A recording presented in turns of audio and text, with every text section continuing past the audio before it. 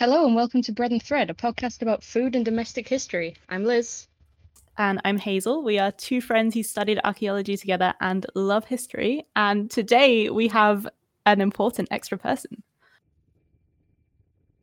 Yes, we have Max from Tasting History on YouTube. Hello. Thanks for having me. Hello. Hello. Thanks for agreeing to be on our tiny podcast with your very cool internet self. Of course. It's food history and culinary history. You can't keep me away, so I'm here if I'm asked. Awesome. I'm super excited about the topic today as well, because it's something I know nothing about, and it sounds like a cornucopia of delights. But first, we always start by talking about what we've been making and baking this week. Maybe our guest should go first. Well, I have been making something called farts of Portugal. Probably one of the worst names for a dish, but I'll be doing an episode on it, and they're little meatballs from the time of Shakespeare. So just with a terrible name. That sounds much more delicious than the name would suggest. The name would suggest, indeed. Cool. Liz? I got a hold of some wool from Bury Market. Awesome. Which is a rainbow variegated yarn that's twisted around a black one. Ooh. So I'm currently making a jumper that looks like a roller disco. Is the only way I can describe this yarn. Does that mean one will be able to roller skate on you? One could try. That sounds fantastic. Did I talk about the nettles last time? I think you might have done when we did the trifle one. Okay. So I mean, yeah, I can nettle progress update. So I have been well, the attempt is to make fabric out of nettles, because that's historically was a source of cheap fabric. So there are currently several bundles of nettles in my back garden, sort of retting down so that the fibers separate, and then I can try and spin them, which is what normal people do with their weekends, right? I'm very excited about this. So you're using your drop spindle? I'll probably try some on the wheel as well, see what the difference is. I've heard that it helps if you wet spin them. So if you dip your fingers in water and then spin, it makes it easier. But yeah, we'll see. It's definitely an experimental process.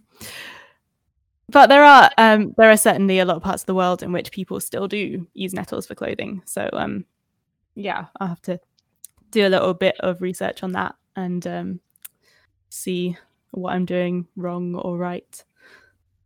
We are going to have to do an episode on nettles because they can be clothes, they can be food. I mean, I basically self-medicate with nettle tea because it's an anti-inflammatory.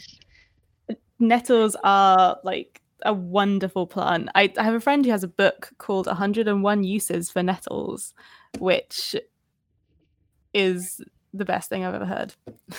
That is very on brand. It is very on brand, especially for people that I know. We're not talking about nettles today. Max, what are we talking about? We are talking about Fanny Farmer and her Boston Cooking School cookbook from 1896. She was Ms. Farmer was born in 1857 outside of Boston, and she got polio when she was young, and at 16 she had a stroke which left her paralyzed the waist down. and it took quite a number of years for her to be able to walk again. But when she finally did, and she always had a limp, but when she finally did, she decided that she was going to take up cooking. She had been kind of cooking at her parents' house, which was part boarding house for a while, and people seemed to like her food. So she thought, I'm going to do this for real. And so she went to the Boston Cooking School. And in 1889, she graduated, and she was basically asked to become kind of the vice principal, if you will, right after she graduated. And then in 1891, just a couple years later, she took over the whole school as the principal. So she obviously knew what she was doing. And she ended up writing a book that was for her students originally, but it's the first cookbook to kind of use science, the science of cooking, and incorporate all of that.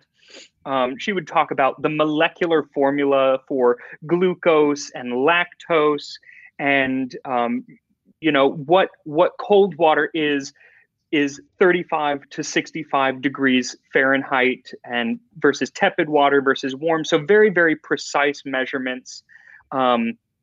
She talked about the amount of food a person needs in a day, the average ration, as she said, and it was 4.5 ounces of protein, 18 ounces of starch, 2 ounces of fat, and 5 pints of water, a third of which is taken through food, the rest through a beverage.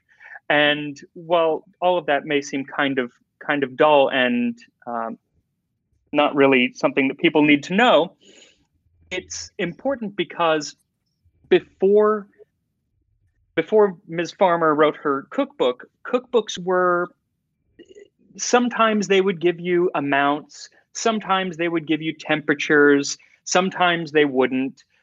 Even if you just go back a few years, I listened to your podcast on Alexander Dumas, and that was only 20 some odd years before this, and his recipes didn't give specific amounts, and when they did, they would often say a handful of this or a pinch of that, and no specific temperatures or anything like that. So what Jenny Farmer ended up becoming called the mother of level measurement, because that's what she standardized. Not only did she say a cup of flour, but she said, you fill the cup with flour, and then you take a knife and you scrape off the top, so it's a level measurement. And that was pretty new. It wasn't, she didn't necessarily come up with it, but she standardized it and made the entire book follow this one style. And basically every cookbook since has in some way kind of followed that style. So very, very influential book on later cookbooks and on how we cook today. Yeah, that's a fantastic title as well. Mother of level. It is. I mean, it tells what it is. The Boston Cooking School cookbook. Yeah. But yeah, because most sort of older than that recipes that I've read seem to assume that you kind of know what you're doing already, and you you know how much of whatever to put in, and you just need some ideas or something. But this recipe that I think an early modern recipe for humble pie that I came across from Castle Howard, and it was like, put some cloves in. It's like, okay, how clovey am I making this? Exactly. There's a big difference between a couple of cloves and just chucking a handful into this pie. I mean, yeah, that's a problem if you're not habitually using cloves, which are quite expensive, and then you're finally coming up in the world, and you've got a few cloves at Christmas time, and just how many cloves? Who knows? You end up with Clove Central in your Christmas pudding or whatever. There must have been some absolutely foul food on the table at the Nouveau Riche. Yeah, a lot of those cookbooks, like you said, assume that that you know what you're doing already, and so they were kind of written for people who were already professional cooks. Whereas since she was working at the cooking school, she had students in mind who weren't already professionals. So where most cookbooks assumed you knew what you were doing, she assumed you did not know what you were doing. She has a great line in the introduction of the book that says, "Good measurement with experience has taught some to measure by sight, but the majority need definite guides." And that's so true. I mean, I know that I need a definite guide. You can play with things, of course, in the kitchen, especially if you're not baking. Baking really needs kind of specifics, but without some idea of what and how much to put in, you can come up with vastly different dishes than someone else. That said, even with a recipe, and while she gets a lot of credit, she also has her detractors, especially in recent years, who kind of say that she gave people a false sense of perfection. If I follow this recipe exactly as Fanny Farmer says, then I'm going to come out with exactly what I'm supposed to. But that's just not the case, because there are things that in cooking, especially in baking, that influence what you're doing that can't really be written down. Whether it's the ambient temperature of the room, or the humidity, or what type of flour you're using, or how old it is, or how compact it is, the temperature of your water, the different ovens, just all sorts of things can go into it. So she gave very precise measurements, but that also gave people a false sense that they couldn't go wrong. And I was listening to someone the other day kind of talking about how, cake has been in the oven for 45 minutes. I'm taking it out because the recipe says to take it out after 45 minutes. It's clearly still raw, but I'm taking it out anyway. You kind of, with the precise measurements, you also lose a bit of that just kind of knowledge of what you're doing based on your own savvy and being able to see what you're doing in front of you. So yeah, it goes both ways, I suppose. I guess a story about this. Oh. I was teaching a friend to cook. He had never cooked anything before in his life, so I was like, we'll start simple. We'll just make like a Victoria sponge. It's sort of, you put in the set amounts, you bake it, it's a cake. Something went wrong with the oven, so we ended up with a burnt shell of cake. It was entirely raw in the middle. That we kind of salvaged and ended up like dunking chocolate into it, like some sort of weird cake fondue. But that sounds good, actually. We followed the way that I always make a Victoria sponge, and it turned into cake fondue. There are so many things that can go wrong. Would you think that would be a badly regulated oven temperature? Yeah, I think the problem was it wasn't a great oven. We already knew that. We just didn't think it was going to be that bad. It was like, when you're barbecuing something and it's like charcoal on the outside, but you cut into it and it's still pink.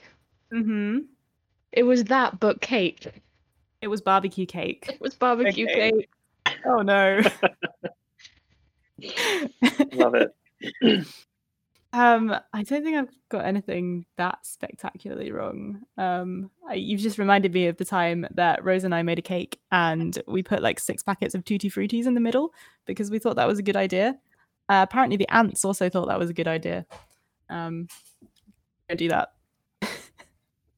Sorry, I once made a wonderful blueberry pie, and but the top, I had done this really intricate kind of design on the top of the pie with the dough to make blueberry vines and leaves and all little blueberries. It was gorgeous. And wow. Took the pie, and the pie was done, but but the top was just too light, and I needed to darken it up just a little bit. And I kind of looked online, and some people said, just turn on the broiler, but it said just for a bit. I said, can see what's I coming. can turn on the boiler. How long is a bit? Well, for me, a bit is like, I don't know, 2 minutes. A minute into the broiler being on, apartment is filled with smoke. The pie is destroyed. I think a bit in this case probably meant 10 seconds. but if you're not specific, you can come up with something very, very different. And I was so sad. I still lament that pie because it took hours to work on. I am in mourning for this pie that never was. Yeah, No. these are my favorite as well. It was horrible. Well, the nice thing was the inside was still fine because the only part that had burned was the top. So we ended up making kind of just a cobbler out of it. We took off the burnt top and then ate the rest with cream. So it was still delicious, but it wasn't beautiful. It was not beautiful. Hello. You always meant to make a tart, and no one can prove otherwise. Exactly. Yes. I guess you could say that's a bittersweet ending. Indeed. Another interesting thing about this cookbook that she made was, because really one of the impressive things about it is not just the actual cookbook, which ended up becoming, it's still in print over 120 years later. It's still in print. But the impressive thing was her. She had cobbled together this cookbook from, some were her recipes, some were recipes that her predecessor, Mrs. Lincoln, who owned the school, had given her, and ended up putting together nearly 3,000 recipes for this book. Sorry, not 3,000, 1,850 recipes for this book. And nobody would publish it because nobody thought that it was going to go well. So finally, when she did find a publisher, Little Brown and Company, they only said that they were going to do 3,000 copies, and she had to pay for it. So essentially, it's a self-published book. I don't really know what they didn't have any skin in the game at all. So she paid for it and self-published it, but it was a good move because she ended up retaining the copyright, and it went on to sell hundreds of thousands of copies in the first few years, and now I believe it's I've read 7 million copies. So it made her a very wealthy woman, wealthy enough that a few years later, in 1902, she opened her own Fanny Farmer, Miss Farmer's School of Cookery, and that was unique because it was geared not toward people who were becoming professional cooks or servants, because servants were starting to disappear from middle-class households at the time. And so it was geared toward housewives. She was teaching people who knew absolutely nothing about cooking because their mother had a cook in the house, so she couldn't teach them. So she was teaching housewives from the ground up. And so for $40, you got a month of classes, 2 classes each day for 6 days a week. And at the end, you were supposed to be able to cook pretty much anything. So it was For like cooking boot camp. Yeah, that's pretty decent. Yeah. Like all I can think of right now is the show Worst Cooks in America. I'm just imagining that, but all in like Victorian outfits. Oh, I want that. Yes, absolutely. I really want to see that. Absolutely. Yeah, she was really a remarkable woman, especially because, like I said, she had a limp. She was a woman in the turn of the century Boston, which is an automatic strike against you. She continued to have health issues as she went along. She ended up having another stroke fairly soon before she died, but she was still lecturing. She lectured at Harvard. She was, I believe, the first woman to lecture at Harvard Medical School, which was rather impressive because she focused a lot on as medicine, because she had been they use the term an invalid for so long growing up. She knew what foods helped her at the time and what didn't, what was easy to digest and whatnot.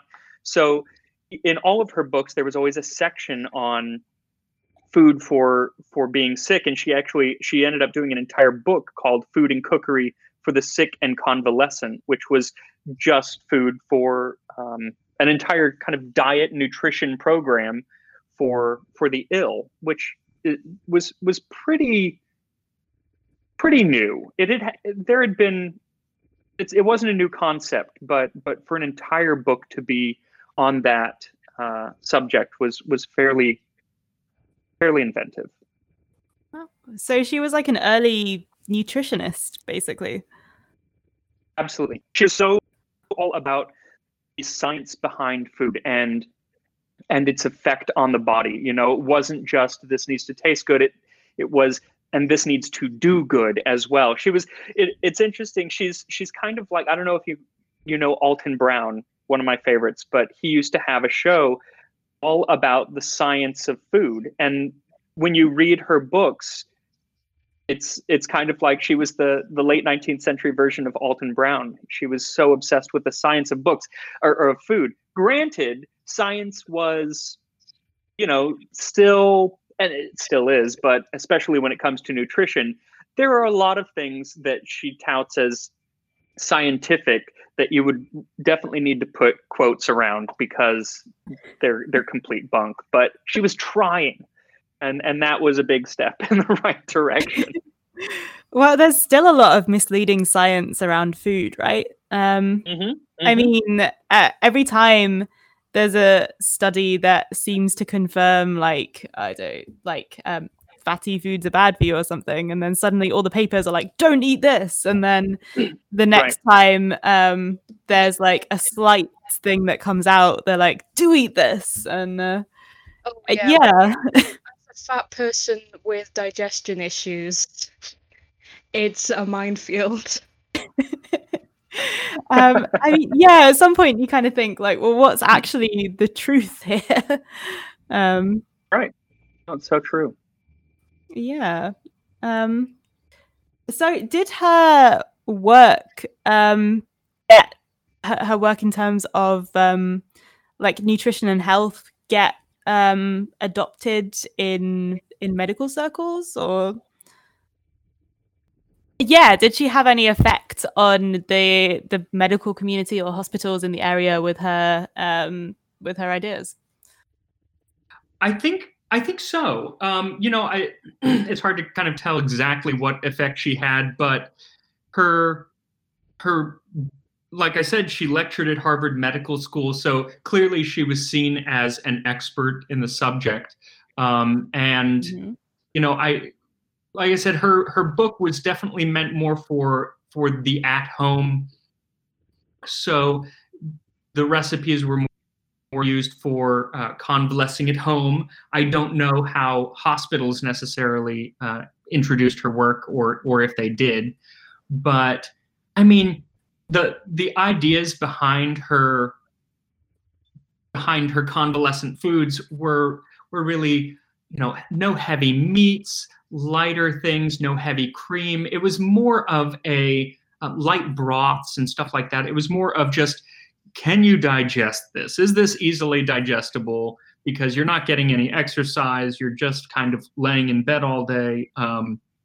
So that was really the idea behind most of it. And I feel like hospitals still do that.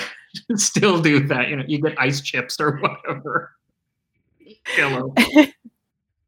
Yeah, probably. I mean, I remember is I had a short stay in hospital when I was about 10, and all I remember is some very bland sponge cake in a perfect square. Yeah, I had what was supposed to be outpatient surgery, but I ended up staying overnight last year. And I had a very nice fish pie, but it was definitely under-seasoned. But I don't know if that's just because I'm used to putting a lot of seasonings in my food. I feel like hospital food has always gotten kind of a bad rap. And rightly so in most cases. So, you know.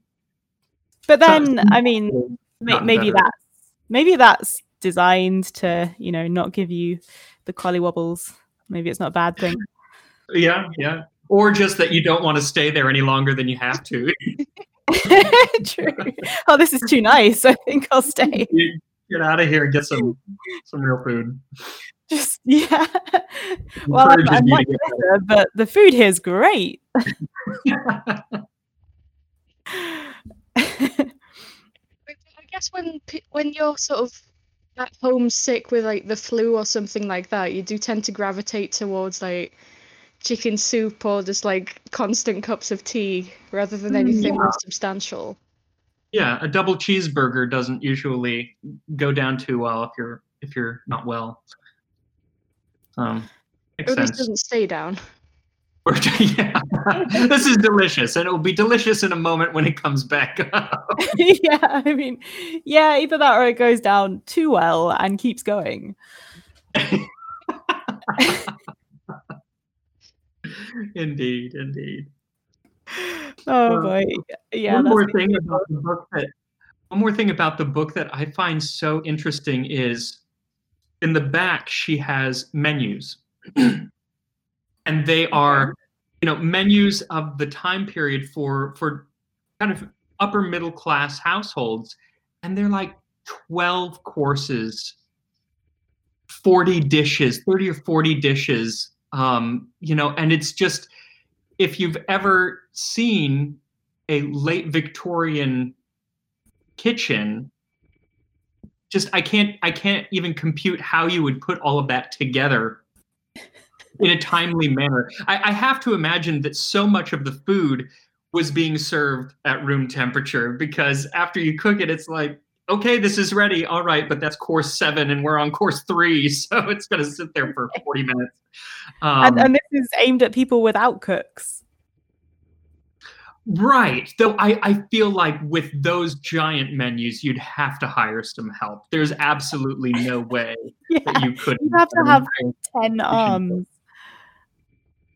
I wonder though how much time would have been between the courses, because there's the story about Queen Victoria, so sort of slightly earlier than this / overlapping, where supposedly she'd have these big multi-course banquets, but as soon as she was finished with a dish, it was all cleared away and it was time for the next one. And she ate rather quickly. Oh, yeah, I've heard about that.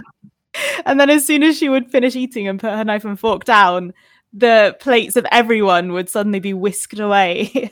Yeah, so I do wonder if it was more of a sort of more conspicuous consumption than accidental. I think so.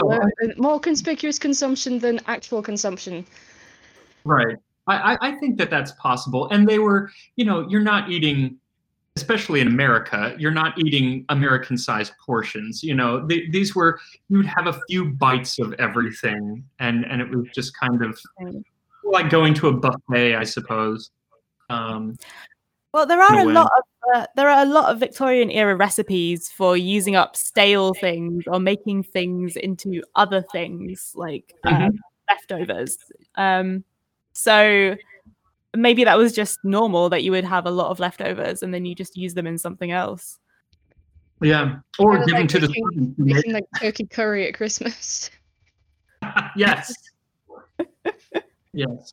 Yeah, my father always makes, we call it Thanksgiving pie, the day after Thanksgiving, you know, because it's a huge food holiday over here. And so he makes this pie with the leftover mashed potatoes, stuffing, sweet potatoes, cranberries, gravy, turkey, just everything kind of mashed together. And it's absolutely wonderful. I actually prefer it to the full meal the day before. So happy to hear that someone else does this. A roast in a pie. From a Sunday roast, my mum would always make a leftover pie. What? Yes. I'm so happy that this isn't just a my family thing. It's not. That doesn't surprise me, because you are from Lancashire and that is the county of pie. Well, yeah, pie is our national dish up here. I mean, I used to go out with a guy who would get a pie and then put it in a bread roll and eat it. Yes, a pie butty. Northerners. Is this your ex from Wigan by any chance? Yes. Yeah, that's a Wigan delicacy. I love that. You have a pie wrapped in pastry, and you're like, "What does this need? It needs more carbs. It needs more flour-based food. It's like working class like fuel. I mean, where I'm from, we don't chip even. butties. We have chip butties, yeah, but where I'm from, we don't even put gravy on our chips. So Illegal. Actually illegal. There is a very hotly contested debate over what you should put on your chips in the UK.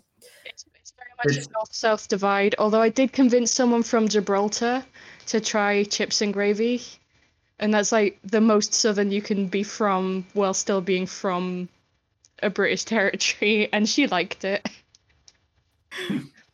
I think I have to go with just plain ketchup. I just love ketchup. I'm so boring, but there's nothing wrong with that. I do get putting whenever I'm in England, people are always dipping it in vinegar or yes, Liam Parents, and I'm like, what are you doing? No, no, I don't know. That's my favorite, salt and vinegar.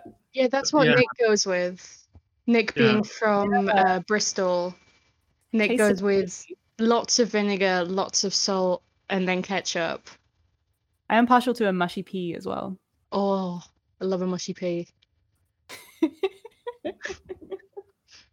I've got cravings now. Our local chippy closed. Oh no! Or are you gonna get I really want like chips and pie and gravy.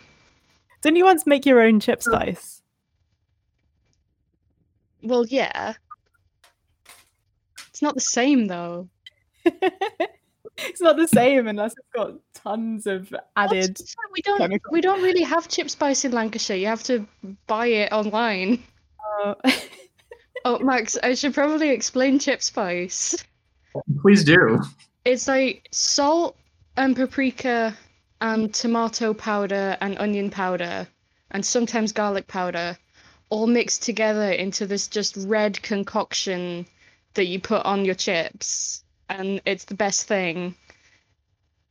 I think I've had that. But you only really get it in sort of the northeast. You probably have had it. Like it's kind of a roulette depending, because I've had it in a couple of places down here, but like it's really it in the northeast. I think I had that when I was in the Lake District, and I think I was at a bed and breakfast there in Keswick, and somebody served me that, and I was actually really upset because I don't like paprika all that much. Oh no! Just give me plain fries with ketchup, please. Oh, I imagine like that. I mean, that is quite unusual though. Like, I can imagine you just going into a chip shop and just being them being like, "What do you want in your chips?" And you're just like, "No, like just nothing, please." Like, no. What do you want on your chips? Salt on without asking. Love it.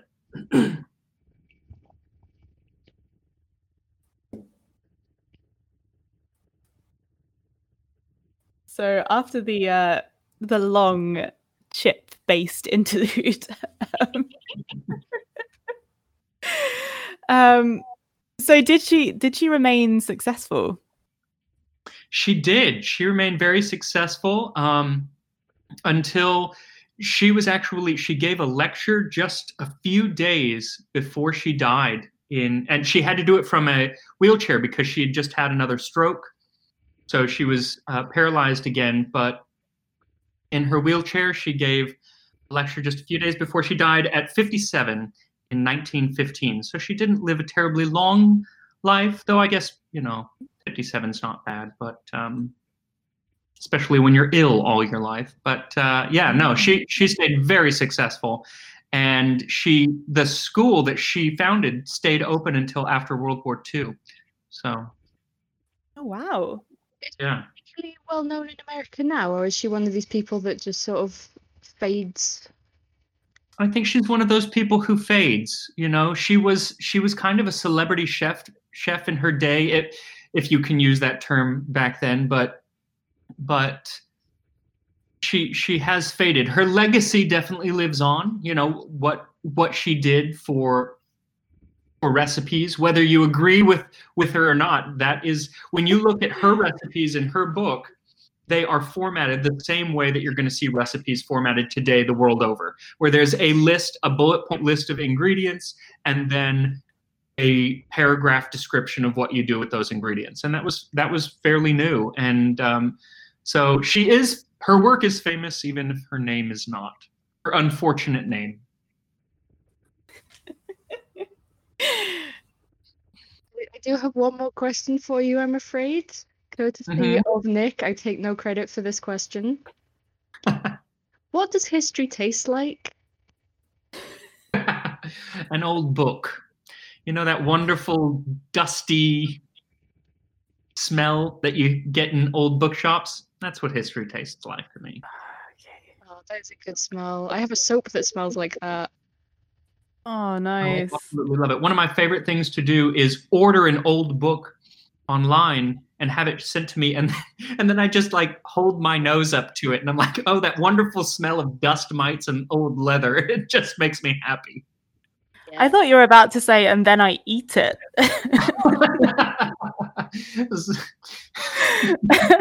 I would not blame you.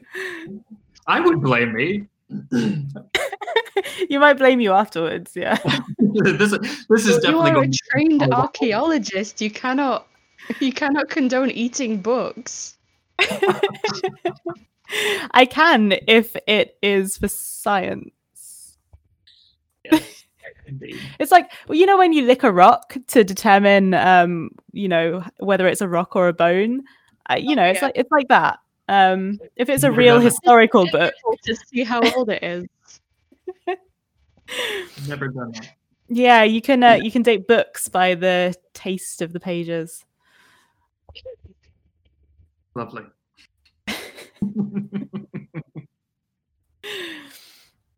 So I want to thank you so much for being on our little podcast.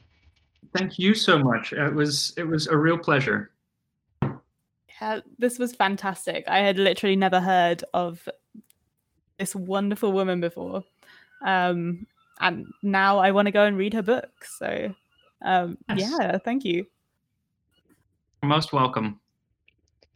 So if you've enjoyed today's episode, feel free to email us at breadandthreadpodcast@gmail.com if you have a suggestion. You can also find us at Bread and Thread on Twitter, where there are some pictures of things we've been doing as well. We also have a Patreon, just Bread and Thread, if you want to give us some monies.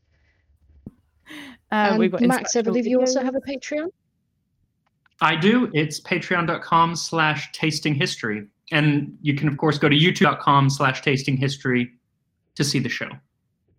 Which you absolutely should, because it is a fantastic YouTube channel.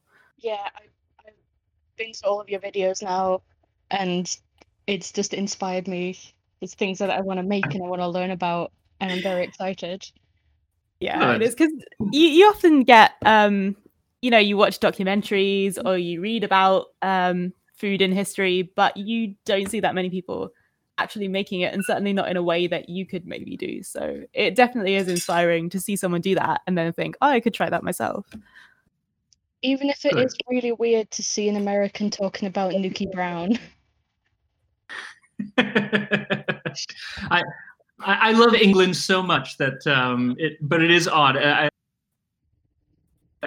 On an episode, even though I wasn't doing an English dish, it was an American dish. I had a lot of English people be like, "It's weird to hear you say in an American accent."